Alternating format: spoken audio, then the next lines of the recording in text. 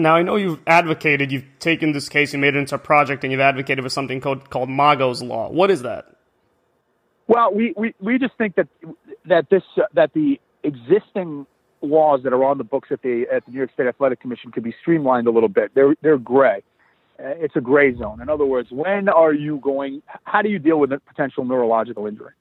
And in this case, the physicians defended the case by saying, listen, we don't agree with their testimony. We think the evidence is the opposite. But essentially, they're saying, hey, look, even though he looked like he got the hell beat out of him, so what?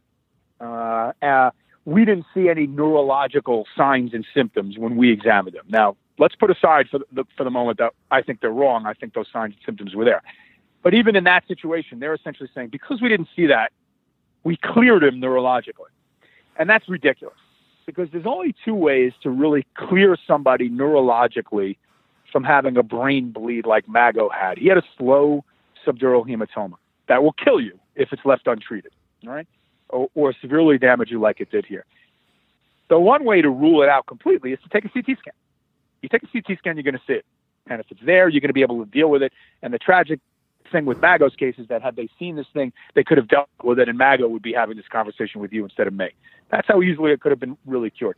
So a CT scan. But, of course, the physicians and the athletic commission and the promoters are saying, well, we can't just send every guy to the hospital and give everybody a CT scan. Now, my position is, hey, yes, you can if you want to. It's just money, as opposed to a guy's life. And you want to pay us $22 million in a lawsuit, you could spread that money out and give everybody a CT scan. So that is possible.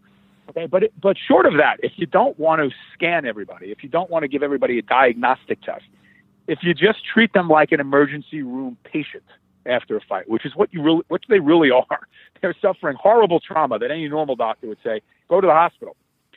The two ways to deal with it are either diagnostic tests or observation for a sufficient period of time to allow the neurological signs and symptoms to manifest themselves.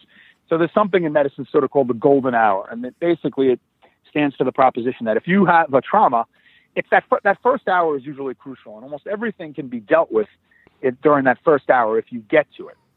So a boxer is suffering a severe trauma. Even if they just take one punch to the head, that's enough to kill you. You need to let at least that hour go by. We think that's a minimal amount of time before you clear a guy and say, okay, you're in the clear. So again, going back to try to make it simple, two ways to clear them. Either you scan them, you give them a diagnostic test, which I understand is impractical at an arena, or you let a sufficient amount of time pass whereby you examine him again and say, okay, it's been an hour. You're still not showing any neurological signs, vomiting, dizziness, nausea, your pupils dilating, your speech being off, your balance being off, headache. None of those things are there. After an hour, I'm comfortable sending you home. But if the symptoms change, do this, that, the other thing. That's what would happen if you went into an emergency room. So you either do one of two things. You either send them in right away and you go, we don't even care what you say. And that's what should have happened to Mago. You go to the ER. What's the difference? Sit there. Okay. Or if you're not going to send them in right away, you at least do enough of these serial assessments, these repeat neurological assessments over a sufficient period of time whereby you could be comfortable saying, okay, you're fine. At least at this point, you can go home. But if the situation changes, get yourself back in. It's not that complicated. And in Mago's case, the real tragedy is we know for a fact that the last time any doctor looked at him was 22 minutes, at a maximum, 22 minutes after the end of the fight. That's not enough time. They never looked at him again. You're fine. You can't clear somebody in 22 minutes. You can't. Unless you've taken a CT scan. Then you can. So, I mean, it's just so simple. So, it's a very long answer, but if you want to really capsulize it, and we put it out to the media somewhere, you just do that. You just say, listen, Mago's Law, here's what it's going to be. Guy takes one punch to the head. One, that's enough. In order to clear him neurologically, you have to do one of two things. Either you're sending him to the emergency room, and then they can deal with him.